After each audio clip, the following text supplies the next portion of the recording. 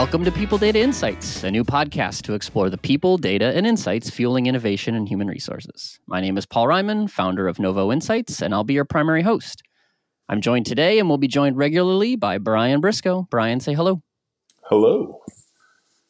Since this is an intro episode, our purpose today is to just set the stage about what to expect on People Data Insights and give everyone a chance to get to know Brian and I a little bit. So let's start with who we are. Brian, the floor is yours. The floor is mine. Thank you, Paul. So I think to say a little bit about myself, I'm a compensation person by background and training. That's a nice sub-function of HR where we like to, put a value on everybody's time and essentially their lives. So at times it can be a little bit morbid, but at times it's super exciting to be a part of like how to motivate and incentivize people and do those types of things.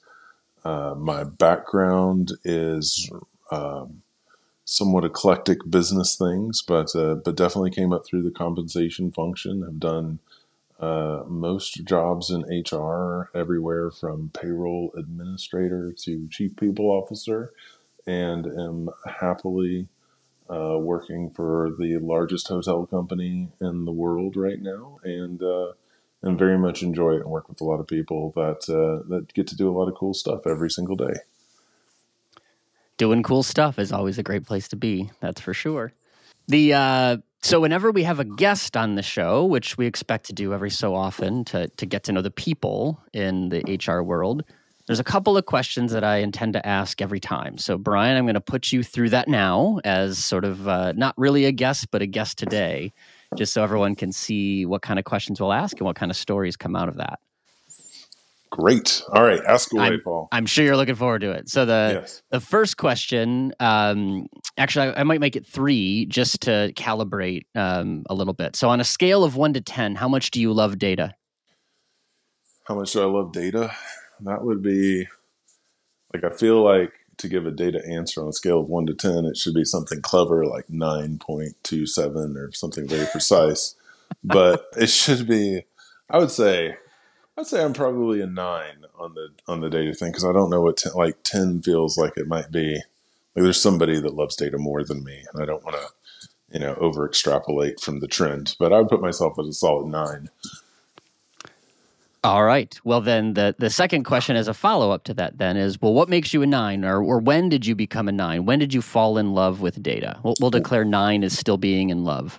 Yeah. So I would say I fell in love with data when I was probably about 12 years old, when my grandfather gave me and my cousins and sister some shares of stock in a company that I can't remember the name of. That would make the story so much more meaningful if I could remember the ticker symbol or something and go see what actually happened to it. It clearly wasn't that good of an investment. Yeah, it wasn't the best investment, but what it did was it was basically like a penny stock. And he was like, my grandfather had made some investment in it. He didn't like it. And rather than admit his loss, I think what he did was said, I'm going to give all my grandkids 200 shares of this company and track it for them. And so he kind of made this big deal about it. And, I would go to the newspaper every day because we had newspapers then. Like this was before the internet and the idea that stock prices were readily available with real-time information. So you had to go through the newspaper every day, find the ticker symbol, see in fractions that this stock was worth, Yes, 26 and 3/4. And you're like, what in the world did that mean? Yeah. Like when you're like, this is 30 seconds of, $1. I'm like, well, how do I get a 30 seconds of $1? And everything had to be bought and sold in lots of hundreds so that, fractions could be rounded out, and those, just craziness when you think back on how it used to be done. But so I would say that's probably why I'm a 9 on the data scale, because my love for the data was really driven by how do I get money, and I was trying to figure out those types of things.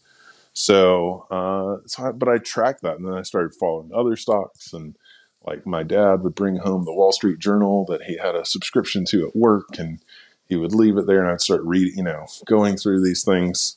And so I'd say probably when I was about 12, that's kind of like my early memory of like data being really important. Because like, depending on what was in this newspaper and how many 30 seconds this, $1 and 1/32 stock went up, it was going to determine whether or not, I could buy like a cool thing for Christmas that year. So yeah, that was probably the start of it, honestly. Excellent. That is a good answer, of course. So then, not around the 12-year-old sort of stock tracking in the 3:30 seconds. The last question will be: tell me about a time when the data surprised you, or when you learned something, or when it changed your opinion about something. So, kind of a shocking data conclusion. Shocking data conclusion. So that's a really good question, because I feel like that happens all of the time. Just like that's the fun part about data, is you're sort of looking for truth. I think early on in my career in HR, without naming any companies, I was working on this incentive plan, and we paid people for how many people didn't quit at a location. So it's high turnover business, and one of the things that people that ran the company knew was that having high turnover, like we expected high turnover, but when you had extra high turnover, that would hurt the business, right? It's kind of like a tenet of HR that everybody would talk about too, across industries, but within the company, it was like, 100% turnover might be okay, but 300% turnover would be bad. And so somewhere in the but measuring turnover is a challenge, especially if you're doing it on like a 4-week rolling basis. So we were paying out bonuses every 4 weeks based on how much turnover somebody had, which for a lot of companies or people, that's kind of a bizarre thing to think about. But what we bonus people on was basically on a trailing 12 months, how many people quit from your unit or your location. And that seemed to kind of make sense when you looked at it on face value. But what we really saw was when you dug in deeper to the data, was like I kept getting these phone calls from people, and there were hundreds of units, so people could be compared, and they would say, well, I'm never going to hit this bonus because I'm in a high revenue location. And, as we kind of dug into it, there was no adjustment factor for the fact that if I had a unit, and all these units were basically the same size, they had the same plans and things, but if I had a higher revenue unit, I had to have more employees to cover more shifts, and so I had higher quits. Like my turnover rate might not be as high, but just kind of the way that the company was doing the metrics created this environment where what happened then was managers that were sticking around, they were getting great bonuses for revenue and profitability. They weren't getting the bonus for having too many people quit. It would cause them to lose a monthly bonus. So they started sandbagging people. And what they would do is like there could be like a city where there might be 10 of these units in the same place. Somebody would call and say, hey, I'm short staffed. I need somebody. So if I'm at unit A, I've gotten all of my people signed up for shifts, but somebody called, because it's a high turnover business, somebody says, hey, I'm quitting in 2 weeks. When somebody from another location called and said, I need a person, you'd send over that person from that location that just turned in their 2 weeks notice. And then you just never schedule them to work at your location. So then they counted as a quit from the other location, if that makes any sense. I know that's a lot of pronouns there, but basically these games started happening where people were like passing around their short-time employees. And the whole incentive plan kind of lost its meaning, because you either couldn't achieve it if you were doing so well on your financials, or if you were on the margin, you were trying to either convince people not to quit that month, or people were logging people in as ghost employees to get their bonus and then sandbag their bonus for the next time. So there was a lot of like gamesmanship that happened. And what that really got me into was something that's probably stuck with me for the rest of my career, is like looking for disincentives. So the things about data that like sound good, like we say we want to encourage good behavior, but like how people actually execute it when it shows up, leads to the opposite direction that you want it to go. So versus people saying, I want happier employees, or I want to screen people better, or do that, they just say, how do I pass my losses off on somebody else? Or do I, fake somebody's payroll so that they stay here a week longer so that I get my bonus for that time period? Those are the kind of things that you want to avoid.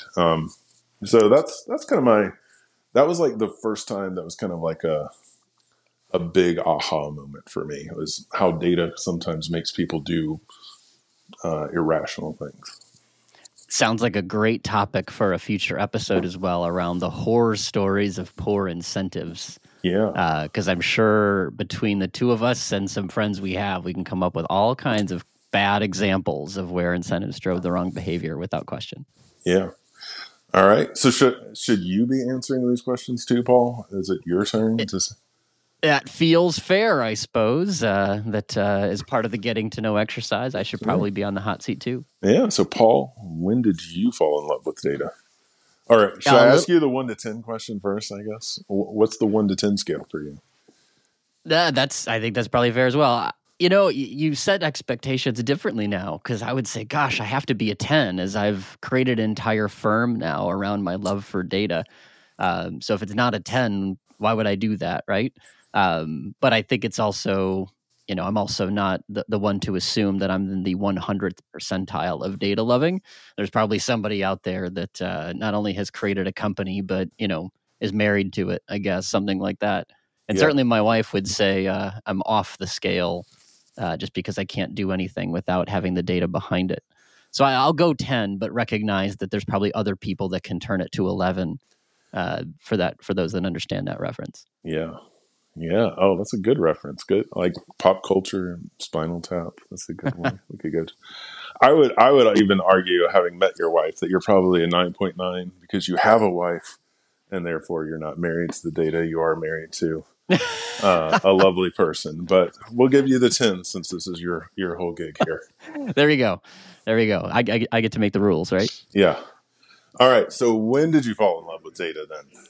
Yes, later than you. So I grew up in a house that was not a data house, blue collar family mostly, and my falling in love with data comes out of a love for math that was always there. But math wasn't really data, right? If we think back to elementary, middle school, high school, back in the 80s and 90s, it wasn't practical. I mean, it was arithmetic, right? It wasn't data, and that's what I thought math was to an extent. And when I went to college at the University of Chicago, they have a bit of a legacy or a reputation around the general education, right? Making sure you learn about different things and explore different things. And one of the required sequences is in the social sciences. And I took a class called Democracy in Social Science.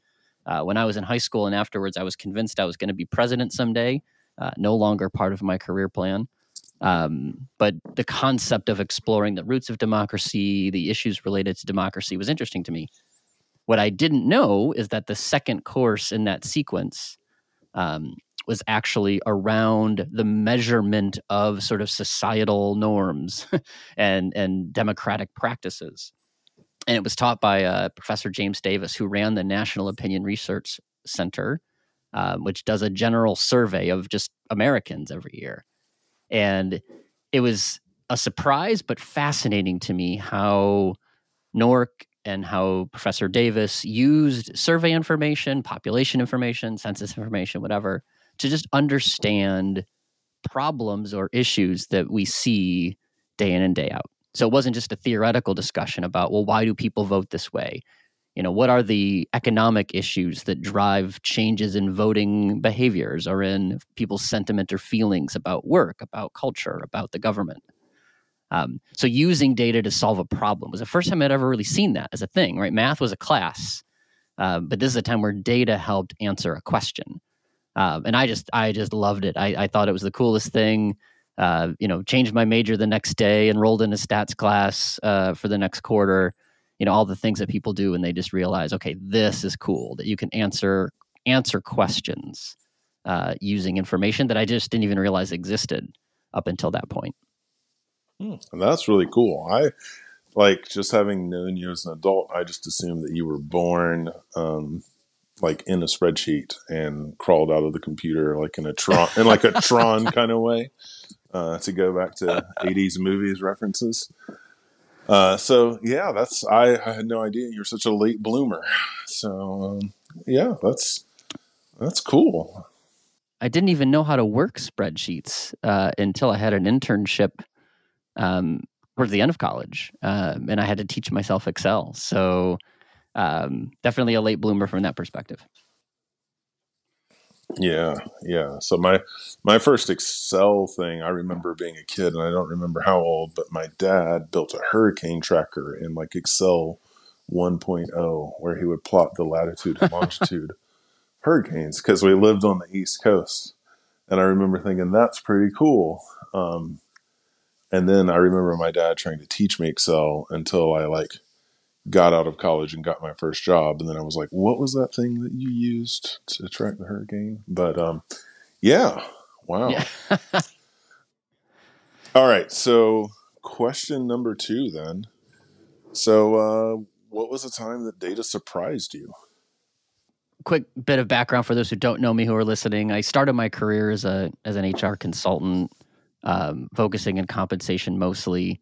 Then went in house and did rewards and HR operations work for a while before now starting out on my own.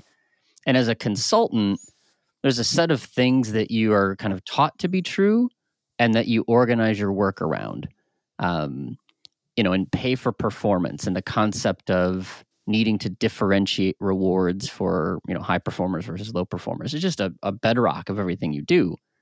And I remember building training, and manager enablement, HR enablement around how to have the hard comp conversation, which was always presumed to be like the person who gets a 0, right, in the merit cycle, or the bonus that's under target, or not getting something. When I started as a practitioner and actually had to drive one of these cycles, and we built a feedback loop where we asked for, through a survey, asked for feedback from people after the cycle ended. And a couple of the questions are, well, do you think you're paid fairly? How did the conversation go with your manager? We asked managers, how did the conversations go with your team? And what we heard was that the hardest conversations, meaning the ones that had the worst comp outcomes, didn't necessarily have the lowest satisfaction. And it surprised me.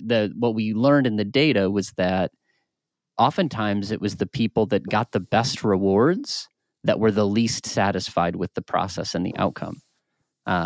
So we had to dig into that quite a bit to figure out, well, why the heck did that happen? And, bottom line on top, it was really around, feeling good about something is where reasonable expectations are met.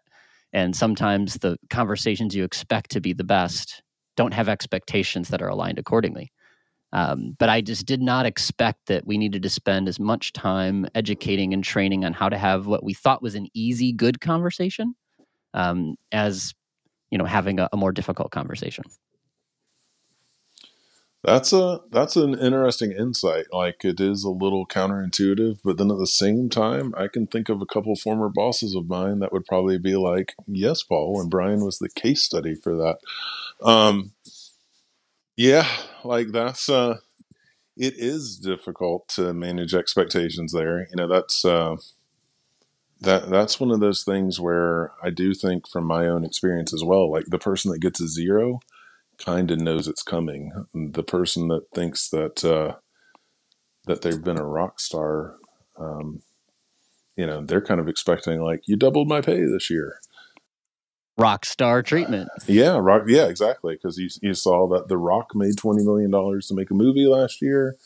Like, if we make half of that, 10 million, like, and that's usually not the type of increases that come out of those big merit cycles and things. Man, that's a good one. Totally. Yeah, and it's something certainly, like you said, your stories, things that have stuck with you. It has stuck with me to not assume that what you want to be easy is going to be easy, or the positive outcomes are going to be received positively. Again, it sounds simple when you say it, but an important lesson learned to challenge what do you think's going to go well and what do you think could go wrong, in any given process or cycle. Yeah. Well, there's the famous formula that happiness equals reality minus expectations, and there you go. I think that one holds pretty true. Yeah. All right. Totally. Well, perfect segue then on that theme around expectations. So now that those listening know us a little bit, let me spend a few moments sort of setting expectations around what this podcast will be like. What should future episodes look like, feel like, and how will they be experienced? So, one thing, it's, a goal that Brian, you and I have shared when we've spoken publicly together at conferences over the years. It's really, there's two kind of sub goals that we always have. So one is we're going to have a good time and we hope people have a good time. So, you'll hear us laugh. Certainly you won't be able to hold back from cracking a few jokes because that's just how it works. But, we want people to hear our joy and our passion for this topic and hopefully they'll enjoy it as a result. So, entertainment is one of our goals. The second sort of sub goal is, we're also not expecting to change the world and teach you everything in a podcast episode, but we do want you to walk away with at least one thing, right? One takeaway, whether it's an idea, a quote that you can use, a data point that you can deploy back in your organization to make an impact. So just one. If you get two, we've exceeded expectations. If we hit zero, that's a problem. So our goal is just one kind of aha over the course of an episode. So goals being, we'll have fun, and you get one thing out of it. The second sort of expectation to shape is around, well, what are we going to cover? Well, I don't know. The name of the podcast is People Data Insights for a reason, which is we want to just explore the people, data, and insights around HR. And we're going to explore the topics that pop up or that interest us. Or people that we find fascinating in our industry. There'll certainly be a bend towards data and analytics because that's what we do. That's what we love as 9s-ish on the love scale. But we're certainly going to give ourselves some latitude to cover what makes sense when we stumble upon something worth talking about. Even in this conversation, we've stumbled upon a few things that are probably worth, an episode in themselves around incentive design, around process management, gathering feedback. And we're definitely open to suggestions from our community. So, definitely feel free to reach out. Any other goals or hopes or dreams you would add to the conversation, Brian, as we set expectations for the future?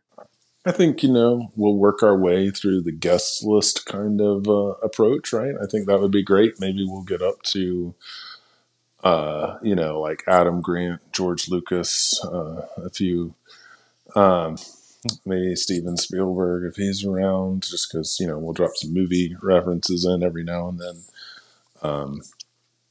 Any celebrities, famous rich people that want to give out money, but also, people that we know in our network. And I think that should be fun to pull out topics and different perspectives there. Absolutely. Well, more to come. We're excited to get this started. At least I know I am. I believe you are as well, Brian. And we hope that all of those of you listening will join us for the ride. Be sure to subscribe to People Data Insights on whatever platform you get your podcasts. Obviously, the shameless plug that goes with every podcast, feel free to give us 5 stars because that does help the robots suggest it to other people. This podcast is brought to you by Novo Insights, where we help people teams use data to make a bigger impact in their organizations. Reach out if you want to learn more at novoinsights.com or on LinkedIn. Thanks for listening. Yeah. Thanks, everybody.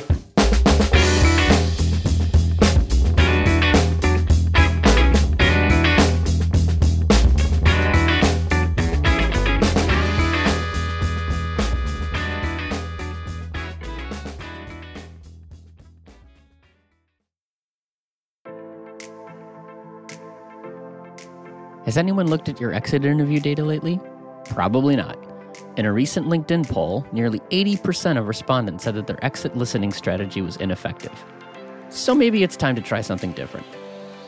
Novo Retain is a purpose-built exit survey that's easy to deploy to your departing employees to learn more about why they are really leaving you. Using a third-party survey removes bias, and promotes honesty and shows your departing employees that you care about their opinion. Our simple reporting tools make it easy to see trends, and our analyst experience can help you generate ideas to improve retention. Find out more by going to www.novoinsights.com/NovoRetain.